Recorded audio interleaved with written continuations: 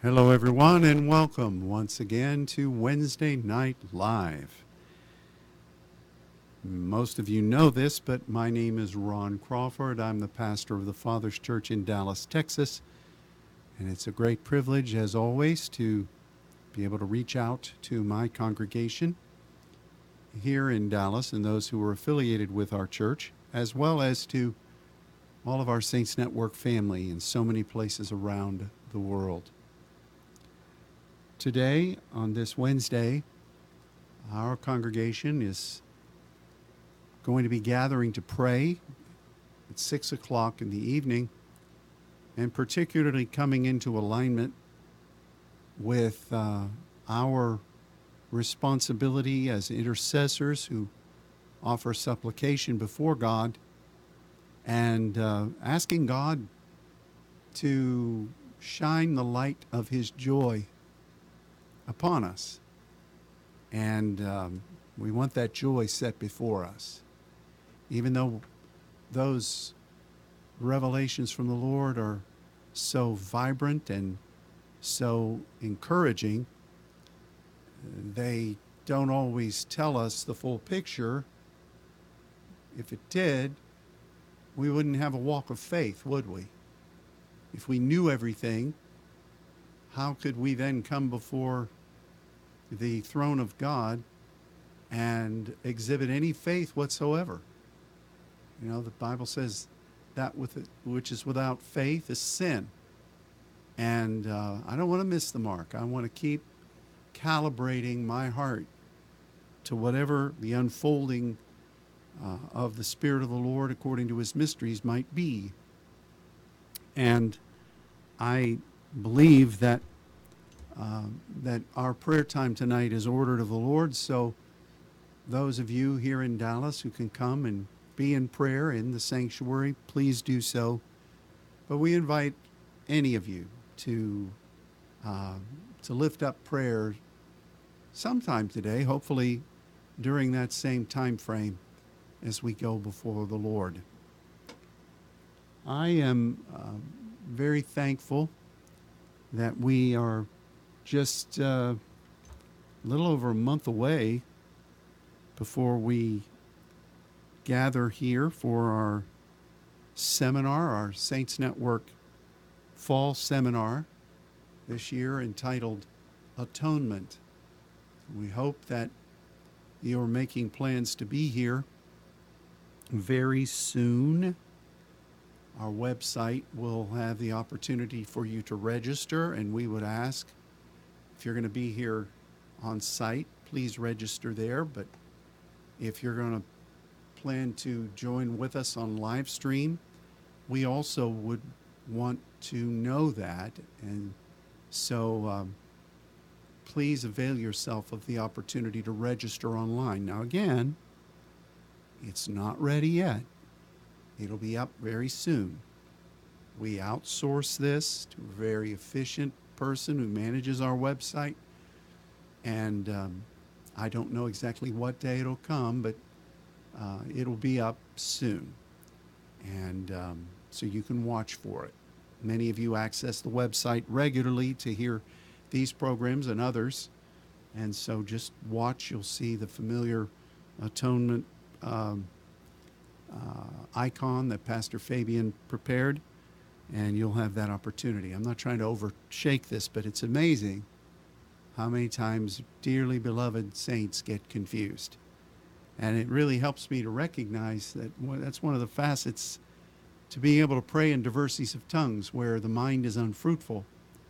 And God says our spirit prays. And increasingly as a pastor over the years, I see the wisdom in that. Because if your spirit is praying under the directive of the Spirit of God, then your mind, which can easily get confused, has nothing to do with it. And we need to know that. So I just pray that that you will watch for that, and that when it comes, you'll take your time to register. It really does help us. And I pray that this time is going to be a great time for the saints. I know that God is giving us incredible insights. Our intercession is valuable, and being able to be together is going to be a great blessing. Today we want to look at the book of Philippians, chapter 1, verses 2, 3, and 4.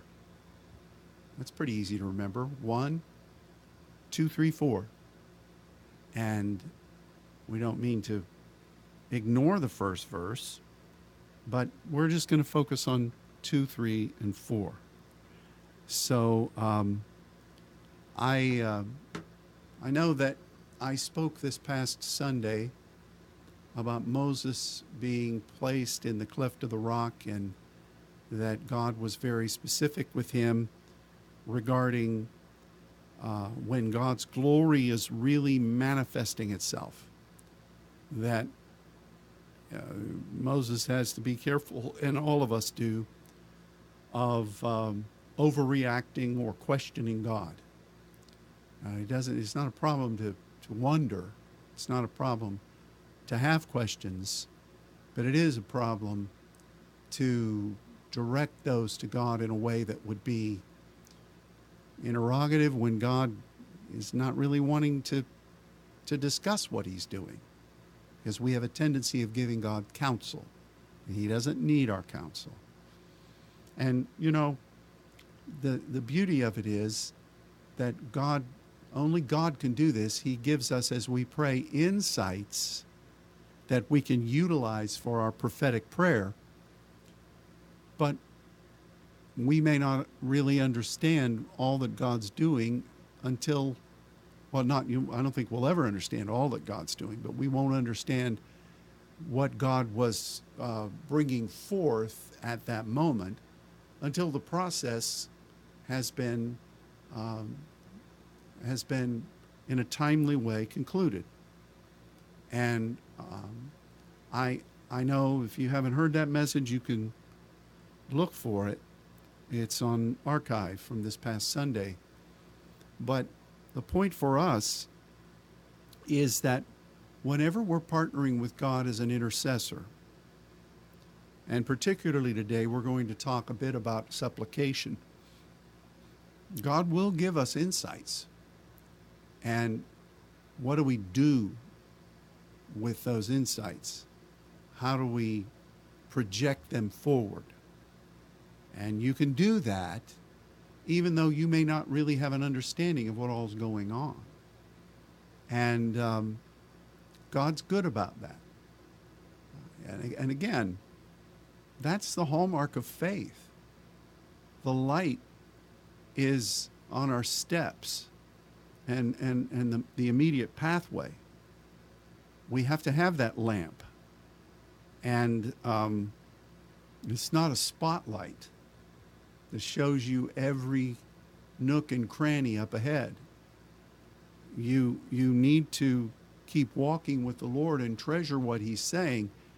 You know, he gives you those insights as a way to utilize them in your prophetic proclamation, but he also uses them to encourage you, and he uses them to build our relationship with him.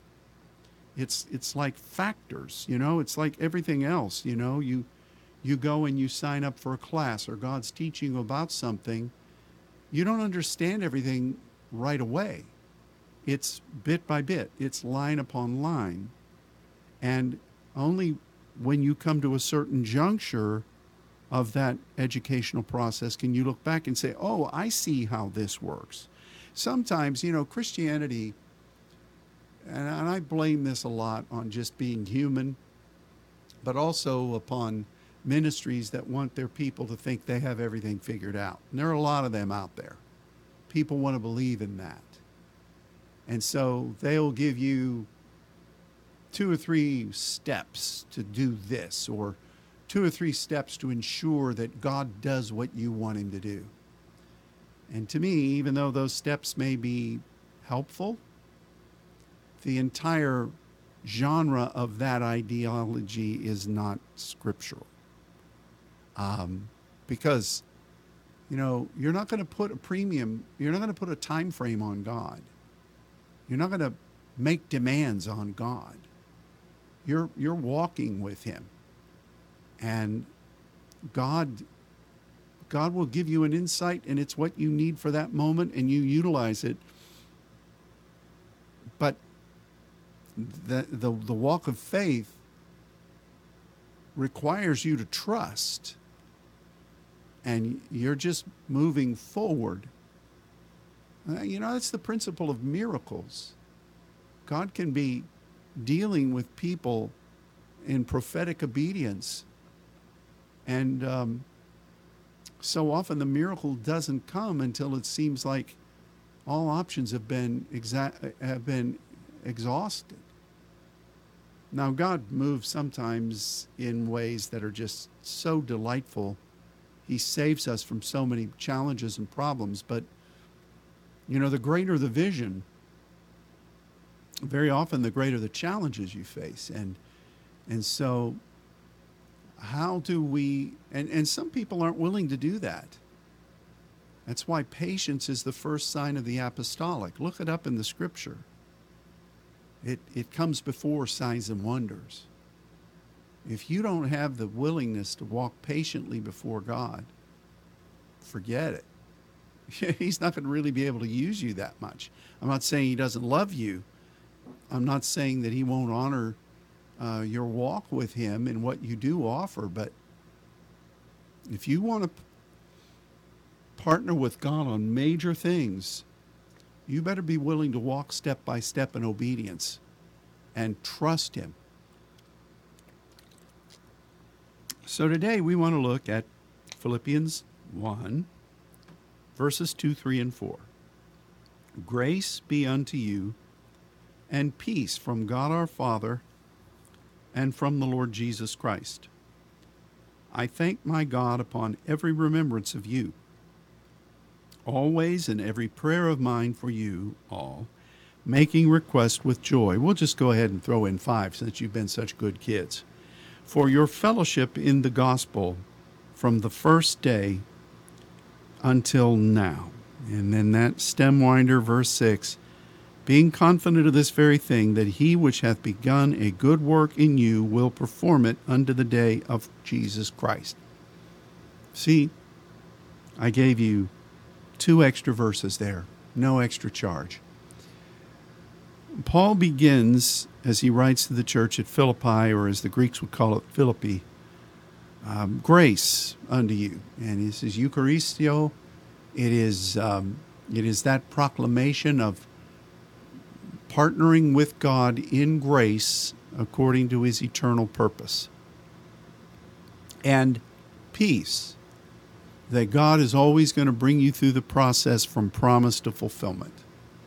And that's from the Father and from the Lord Jesus Christ. This is not really our topic for today, but that verse is a mouthful, because you've got to know the Father, and you've got to recognize that Jesus is at the right hand of the Father, ever living to make intercession for the saints. And the objective of that throne is that it is a throne of grace. And so Paul is just setting the stage. You should be partnering with the eternal purpose of God in grace, and you should be knowing that your communication is with the Father in heaven, and in conjunction with what our precious Savior, our elder brother, the only begotten firstborn Son, the Lord Jesus Christ. That sets the stage right there. And it's important to see. So here again, I thank my God. There is, grace be to you, and then the Eucharistio. I thank God upon every remembrance of you. So whenever Paul was thinking about this church and their connection with the grace of God at the throne with the Father in conjunction with the chief intercessor, the Lord Jesus. Paul says that every time he remembers this church, he recognizes that they have committed themselves to the eternal measure of God's grace. That's so great. And again, remember, we're not teaching on this today, but that's what the table of the Lord is called, the Eucharistia. And it's the good grace of God. That's what we are focused upon when we come, the body and blood of Jesus, and when we are submitting ourselves before the Lord. But let's look then at what Paul says in verse 4. Always in every prayer, this is diesis, of mine for you. Making diesis with joy. What does that mean? Now, I apologize to you that you've either been under a rock or you've just turned over here and you haven't been hearing the ongoing progression of what God's been showing us in His Word. But diesis is the New Testament version of supplication in the Old Testament. It is regularly, most of the time, linked with that other term, proseuche. And you then have people that are engaged in supplication, and they're gaining insights from God that they need to speak forward, believe for, and that's kind of his process. And so Paul says that when he thinks of these people who are committed to grace, that he offers supplication for them, and twice he says that he is always offering supplication for them with joy. We'll talk about with joy here in a minute. But remember that in the Old Testament, the spirit of grace and supplication is one of the seven spirits of God. You cannot separate grace from supplication, or better served, you cannot separate supplication from grace. God is always wanting to move things forward according to His eternal plan. That's what grace is. To a new horizon, to a new measure of service, to a new measure of discovery. That's what grace is. Grace is always pressing forward in conjunction with what God wants to do. And supplication is you offering yourself as an intercessory partner to service that inclination and that passion from God. Does that make sense? And so Solomon, when he was engaged in the dedicatory process of the temple before God, God spoke to him quite a bit about offering supplication from that temple, and then that the Palal type of prayer, which coincides with Old Testament supplication, that kind of insight that you proclaim, that you declare, that's what God would be doing from that place, and from that temple, then tabernacles would go forth. Again, I know that's a mouthful, and I hate to seem demeaning, and I don't mean that. We've studied this a lot. We've written books on it. We've taught seminars on it. So if you're a little sketchy on that, go back and review what is there. But the point, though, is that out of all the seven spirits of God, the one that includes an intercessory partnership is the spirit of grace and supplication. And this is where God utilizes His people to birth something new, but something in conjunction with what He has ordained to do. And so you don't necessarily offer supplication on behalf of your pet project. You don't offer supplication on behalf of something that you've deduced that you want God to do. You don't just get a jar of grace and smear it over your pet desire and say, I'm fertilizing you with grace, so you've got to grow. Grace is in accordance with what God has ordained to do at his throne. And people who are offering supplication are submitting themselves to whatever measure of intercession God requires. And it's a different type of prayer than the many other types of prayer that are listed in the Scripture. There are types of prayer that God grants to his people that are based upon what he has given them to do and their authority. And it's all there. It should all be based on him directing you as to how to pray. Like, for instance, we talked about aiteo, A-I-T-E-O, Greek word.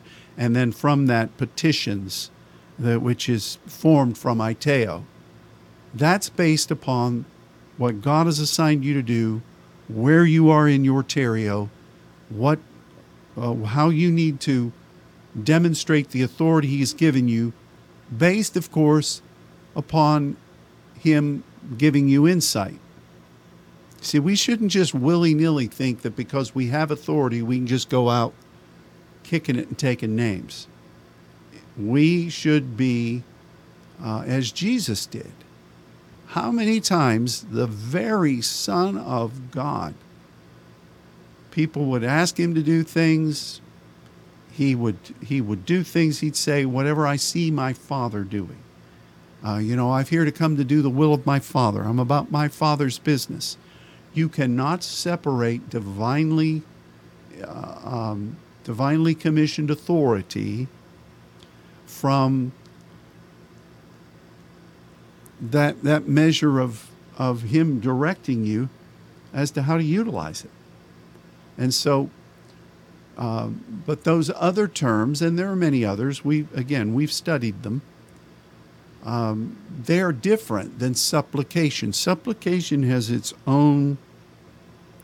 It's like the Spirit of glory and of God. You are with God, and you're being sensitive to his burdens. You're being sensitive to the draw of the Spirit. So many times we're praying about something that God has put before us that we know he's wanting to do in grace. And it's not as simple as just listing it out and speaking it forward, tooting on the shofar and saying, okay, it's done. Lots of times that can happen. But supplication is like a bearing to birth. And you may feel a yearning to pray. You may not understand it. You may have, as some of you say, a burden. And what's God doing, you'll ask. Well, please tell me what God's doing, like I'm the great Wizard of Oz. I can't tell you that. It's between you and God, and he's drawing that out of your spirit, which is where diversities of tongues is so eventful, because you know not how to pray as you ought. The Spirit within makes intercession, often with groanings that cannot be uttered. How did you do that in the Old Testament before they had the gift of tongues and diversities of tongues?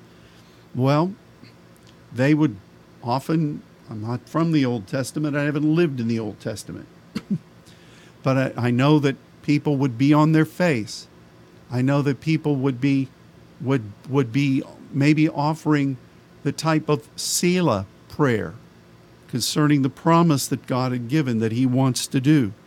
Many times that would be enunciated in playing before the Lord, or weeping before the Lord, or just waiting on God until you feel that release. And we still sense those things in the New Testament. We have the added advantage of being able to pray in spirit, the born-again spirit, in tongues and diversities of tongues.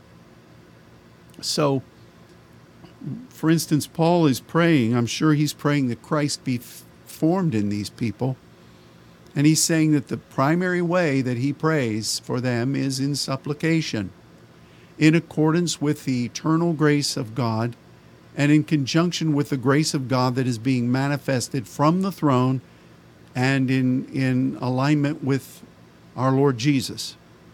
That's how Paul's praying. He doesn't say he has a list of prayer requests. He doesn't say he's, I think sometimes people, and I don't mean this in a bad way, please don't read anything into this, but as a pastor and in some ways with apostolic responsibilities, I think sometimes people look to me or to other offices in the network as if we are God in intercession. Sometimes we need to stand alongside, but not all the time in your specific needs. God wants you. He wants you to grow and develop.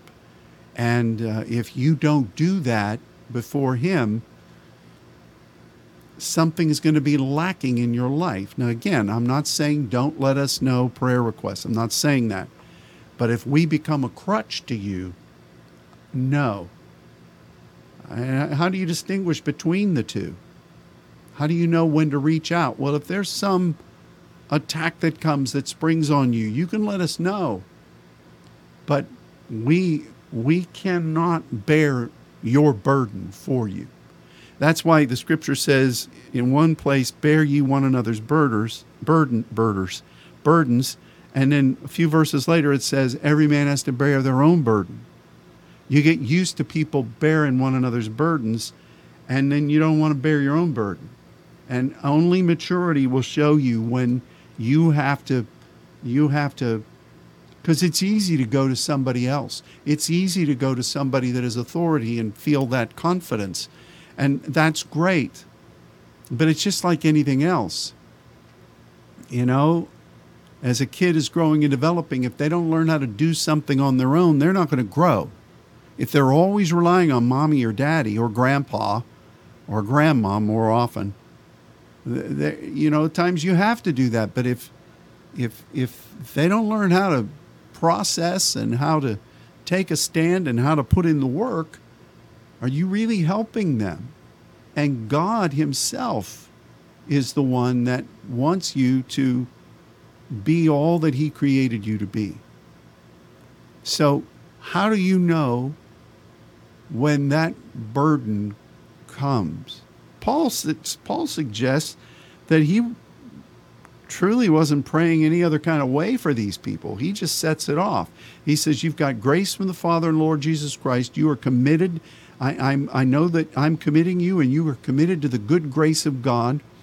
And I'm praying for you always in diesis. And then he doubles down on it in the same sentence.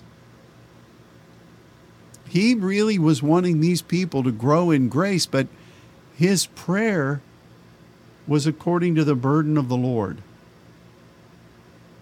I think that God is wanting to develop your musculature in this a little bit, and perhaps to recognize what's really going on in you. He's jealous over you. He wants you to be sensitive to His Spirit. And this is not a hard and fast rule. But usually if I sense something that I don't understand, to me it's the doorbell. The Father's got His finger on the doorbell of my spirit. He's saying, I want you to intercede in supplication. And sometimes when I'm praying for a particular nation that we have a responsibility for, I'll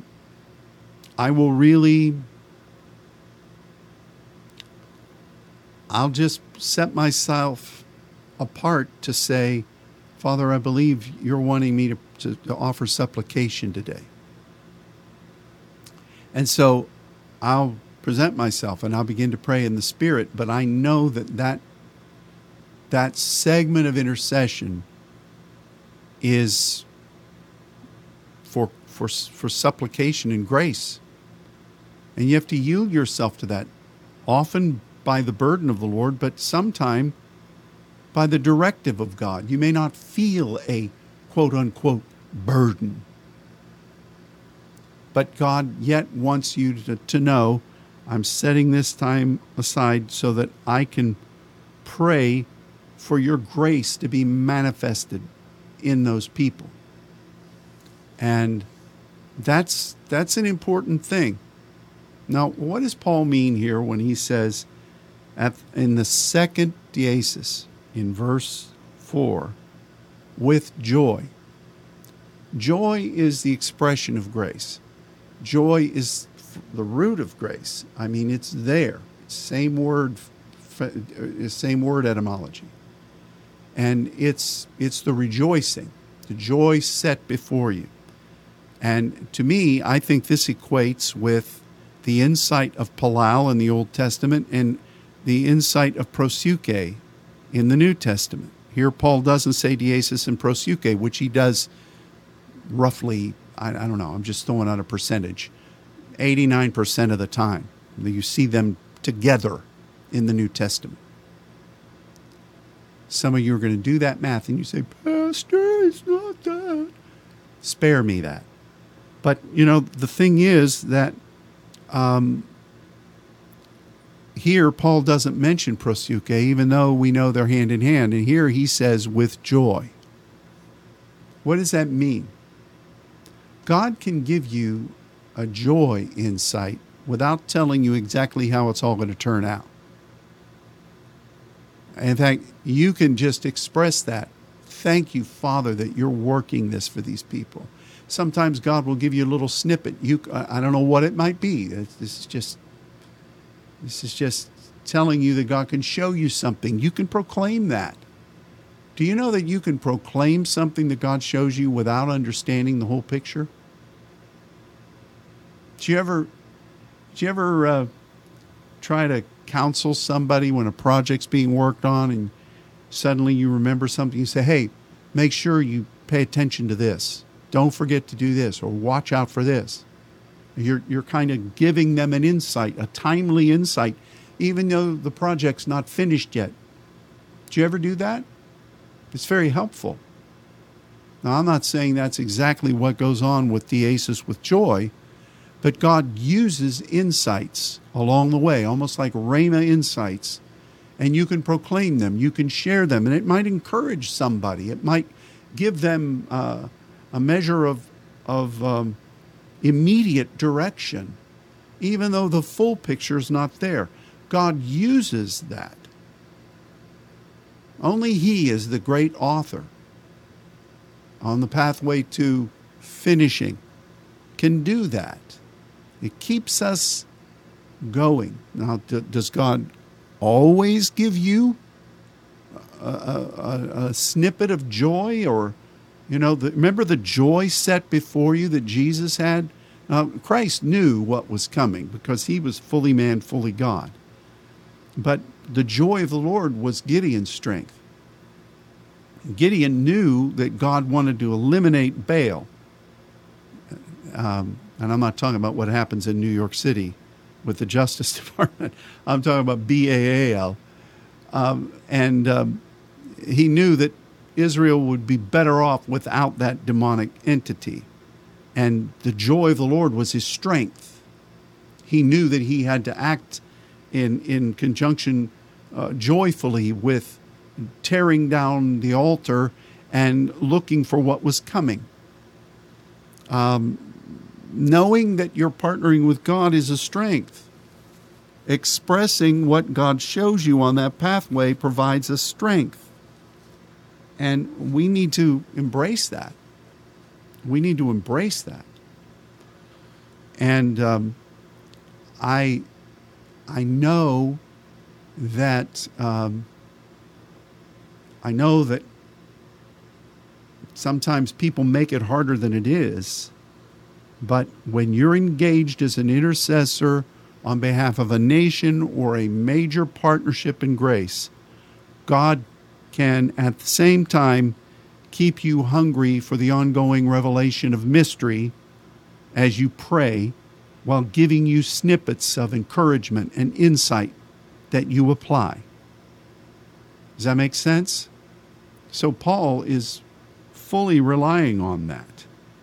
And I think tonight, those of you who are listening to this on Wednesday, we come to pray tonight. We're doing so for the joy set before us. That's what prophetically has been put forward. We're going to be offering supplication on behalf of something.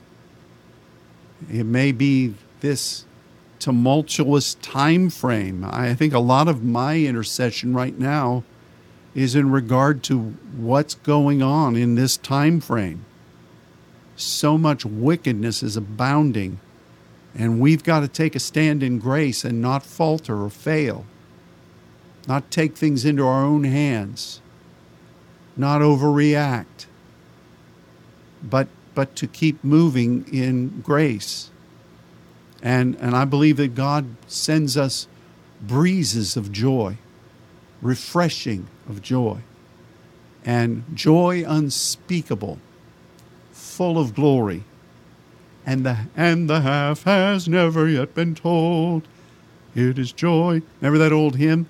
I've never sung that. Well, some of you who are hymnists, you know that song, but that's from the Scripture. Joy is unspeakable. You don't know, you can't fully enunciate it, but it's totally in conjunction with glory, but it doesn't tell you everything. That's a good verse. Joy unspeakable, full of glory. Half has not been known. I like that. I remember that old hymn. We used to sing it all the time. And you get to the chorus, and it just was something that was a stem winder. And of course that's basically out of 1 Peter 1. You rejoice with joy unspeakable and full of glory, and they amalgam that with the half not being told. Some of you are going to ask, where's that scripture? But anyway, there it is. So I like what he says then in verse 5. This is so picturesque. Your fellowship, the koinonia, in this expression of what God is proclaiming from the first day until now. The first day. This first day is a term that was primarily used to describe the beginning of the day, or very often to talk about that really glorious time between darkness, when the first measure of sunrise is starting to permeate the darkness. That's what this described. I love that time of the day. I love to be up praying when I can see the lights start coming. And it's kind of strange for me, because I really like that, the darkness of the early morning. I like to be praying then. I love that. And it's almost like there's such commune. You know, God deals in dreams during that time. His purpose, you're really engaging apostolically in your prayer for what's coming. And there's such a richness in that moment. And I almost hate for that to end. But that time where you've gone from that darkness and you're embracing even the first slivers of light, that's what this word is. And these people were with Paul when, maybe they had a burden that God wanted to do something, and they were already ready to receive. Or maybe when he first came, they didn't have to be convinced or wait till it became the fun or the cool thing to do. Or maybe they didn't have to wait until everybody else was doing it, and then they said, I better get on board, or I'm gonna be the laughing stock. Everybody else has it, not me. So much of Christianity is trendy, and they move in the momentum already generated by somebody else. And you're going to have those people. But these folks, they just were with Paul when it wasn't cool. They were with Paul and willing to embrace when the darkness was still there. And they didn't really know what was coming. And I think this is why Paul cherished them.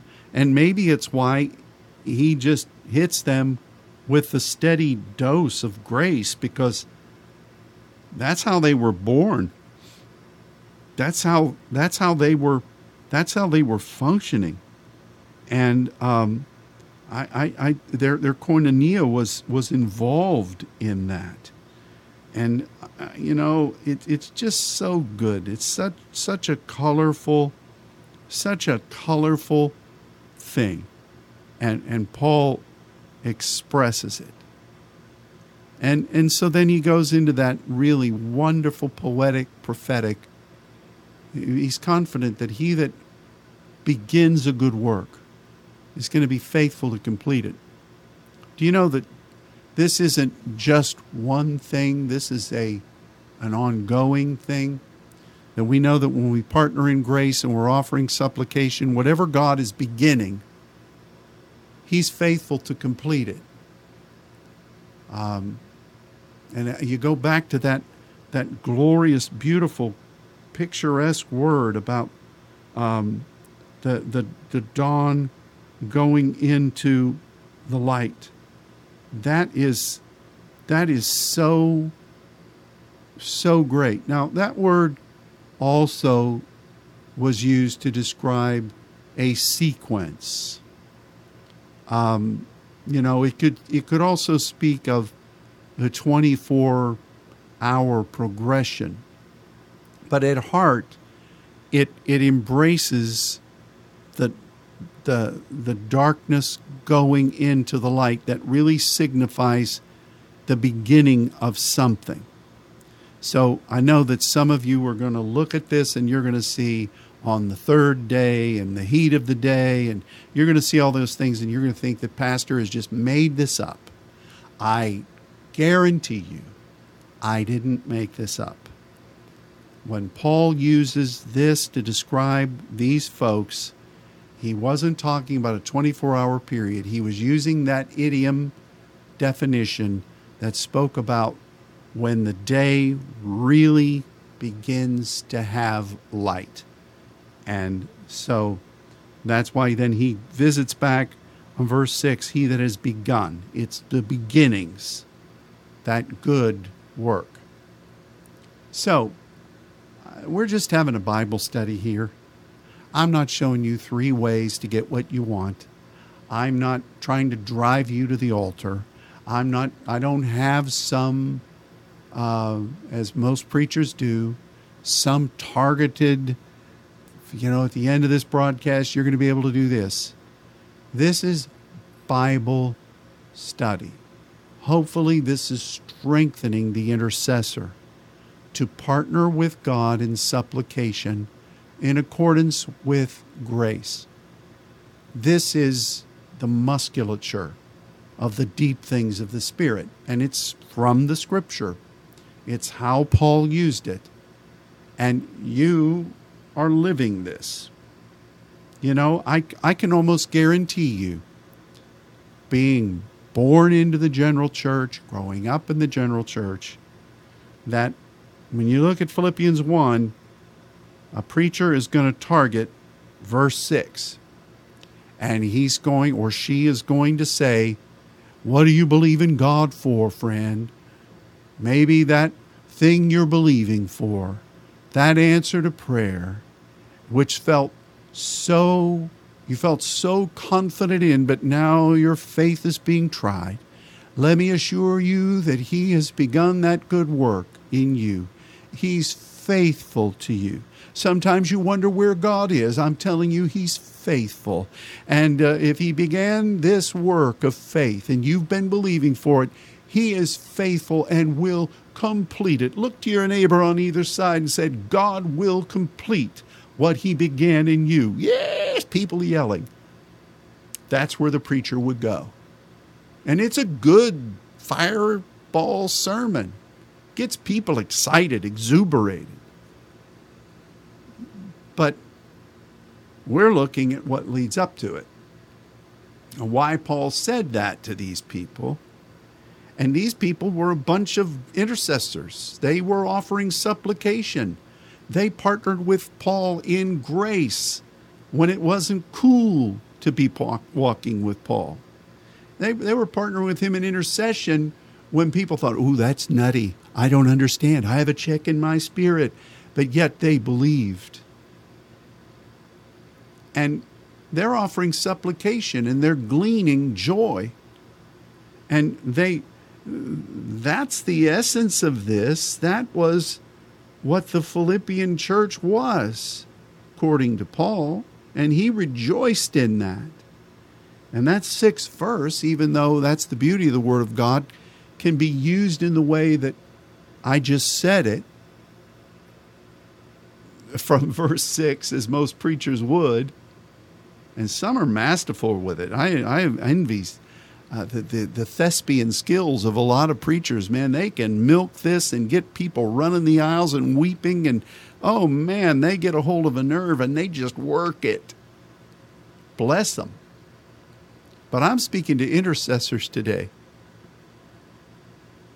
You know, sometimes when I have the privilege of being able to speak into some of the places around the world, you know, I give a weekly word to our Brazilian churches. We have lots of different outreaches, thank God, that are going out to Brazil throughout the month, on a weekly basis too. But I recognize that when I'm just giving an exhortation, it's kind of like a word of the week. And I'm not really able to teach on a whole lot. I can't talk to seasoned intercessors because many of them are just coming alongside us for the first time. So like I would take that verse 6, and I would talk that way, but then I'd try to interject a deeper meaning of some of these words and say, some of you are called to this kind of intercession on a regular basis. I try to bring the deeper things in, but I recognize that they need to be stirred up. It's a weird thing. It's kind of like a teacher of elementary school students. I've seen some of the things our Sunday school teachers would do to get the kids excited and get them active. You know, our own Imani here does really cool things to get the kids excited, but then you interject some deeper thing that maybe will help them to learn. I remember one time one of our sisters here was teaching the kids, and she made a tongues of fire little paper hat. And my little granddaughters came walking out with those things on their head, and I thought, that's great.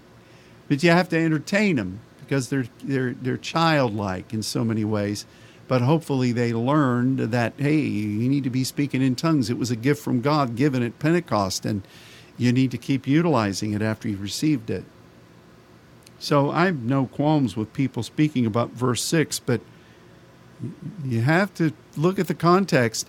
And I dare say, you know, if you say to your preacher, did you know this? I'm not faulting him, but he probably doesn't. Probably doesn't know that. And of course, he doesn't want to, don't try to show up your teacher, your preacher. That will never give you any good work. We always caution saints who get pneumaticos understandings from going and trying to, I don't say they're trying to show up their pastor, but you can easily do that. No pastor wants to be confronted with something. It's like you're having one put over on you. I'm going off trail here. As we come to pray in this season, and as we are here to pray tonight at church, Offer yourself before God according to the Spirit of grace and supplication. Don't just come seeking for a word, even though he said he's going to give them tonight. Offer yourself in supplication, and God will release his joy to you. That may come in many forms.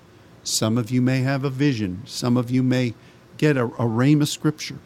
Some of you may simply feel a lighting, some type of encouragement in you. That's a gift from God. And of course, there will inevitably be somebody say, I didn't feel anything. And the enemy will come and start trying to beat you down. How do you know you didn't feel anything? You know, I've been working out daily. Sometimes I would do a particular point of physical training, and I felt great. I thought, man, my body dealt with that pretty well. I was grateful for it. Well, the next day, I feel a little soreness there. I didn't know it at the moment. I could say, hey, I didn't have any effect. But deep in me, something was being stretched. It wasn't a bad feeling. It was a good feeling, but I could feel it.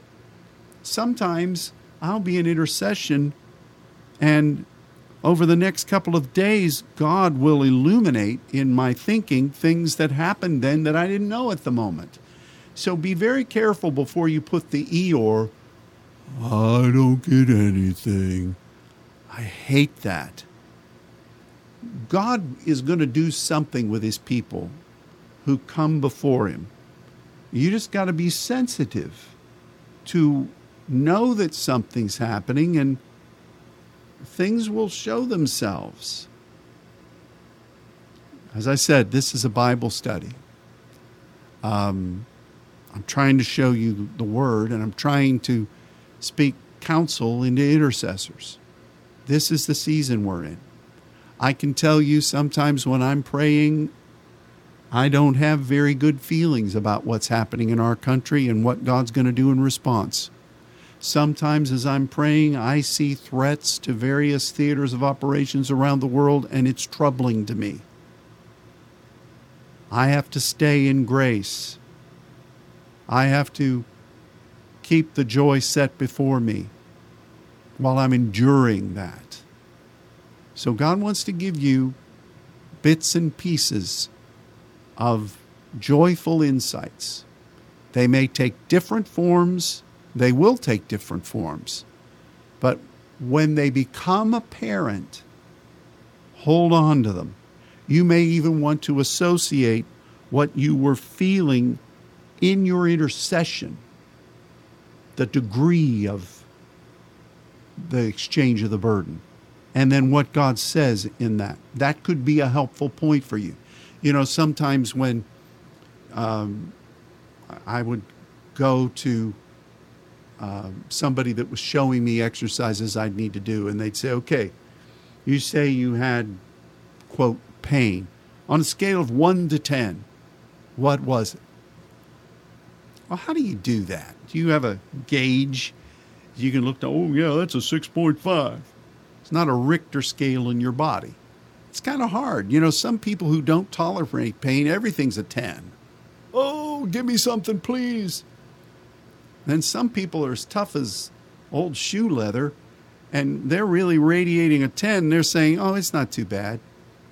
So it's hard to tell, but you've got to give them some kind of an answer.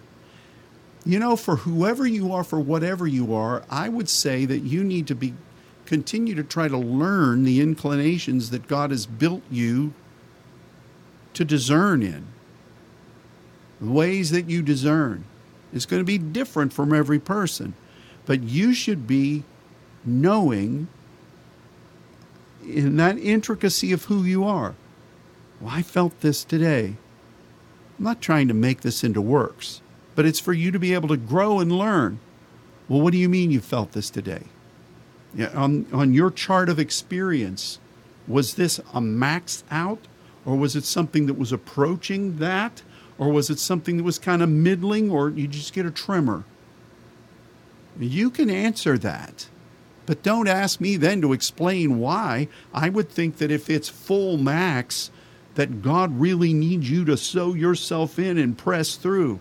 If it's pending, be aware of that. Every person is different. I can't tell you what it means. But we need to be learning the voice of the Spirit within us, and we need to be learning how God's Spirit within us that was born again only through Christ is registering these certain things. And that will help your mind then to process. I think sometimes people they overreact, and in their mind, you might as well forget about learning anything.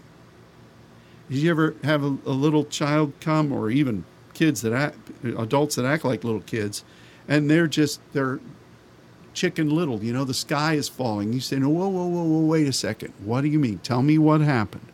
Just calm down. Have you ever said that to anybody? Hopefully you haven't had that be said to you many times. And then you process. What happened? What do you sense? Fear tries to ride in on that alarm bell.